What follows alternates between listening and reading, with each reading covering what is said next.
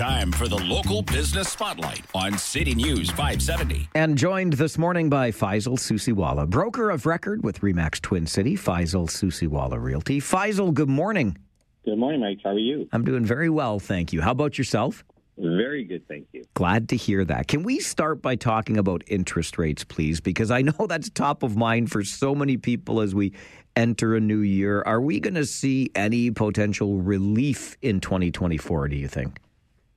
Absolutely. I think we're heading in that direction. All signs, all of the economists and even the Bank of Canada has indicated that they will be pausing. And the understanding is that in this summer, we will see rates starting to drop. I understand from an economist that 0.25% is expected after the first quarter, and then it will follow after that, which really translates to more activity, which equals higher prices. So again, these are great times to start looking at buying before we start seeing that audience running towards bidding wars again. Yeah, you talk about those higher prices, and a big headline in this morning's paper talks about a forecast that shows an increase to the price of houses in Canada. What are we this year? What are we seeing in the market right now?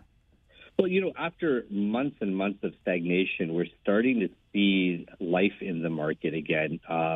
With the listings that I have, steady and constant viewings, offers are starting to come in. Properties that were sitting for a long time are now starting to get activity, and even sales are starting to happen. So definitely there's that confidence coming back into the market. And again, any pause in the interest rates will be seen in the market as a positive sign, and we will see an uptick in activity for sure.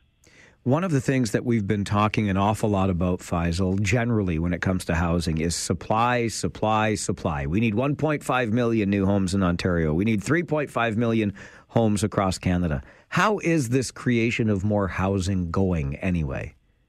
Well, it sadly not very well. The Tri-Cities will likely lose $15 million in provincial funding after not reaching its 2023 housing target. That means only 56% of the target was met. That's 5,133 homes were to be started, but we did not get to that number. Last year alone, 23,000 applications were submitted, and there's a disconnect here. When you have 23,000 applicants creating housing, and you're not even getting, 2,500 to 2,700 homes out there, that is a real issue. So I think we're in big trouble.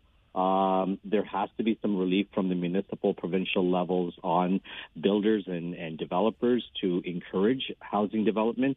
Funding needs to start reaching the Tri-Cities. The Tri-Cities need to be lobbying the federal and provincial government to make sure that we get our share of the funding that is out there, because other municipalities are getting it. Why are we not?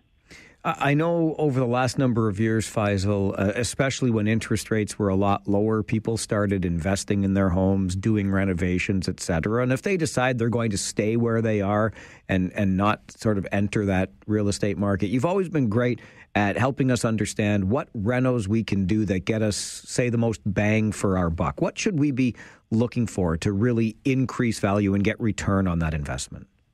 Well, kitchens and bathrooms are a given, and we've always talked about that. Now, a lot of people shifted gears into swimming pools, patios, doing a lot of exterior sort of outdoor living. There's value in that if you're going to be staying there long term. But if you're going to be thinking about moving in the next 2 to 5 years, really look at the layout of your home. Increase the number of bedrooms in your home. If there's an attic that's unfinished, finish that attic.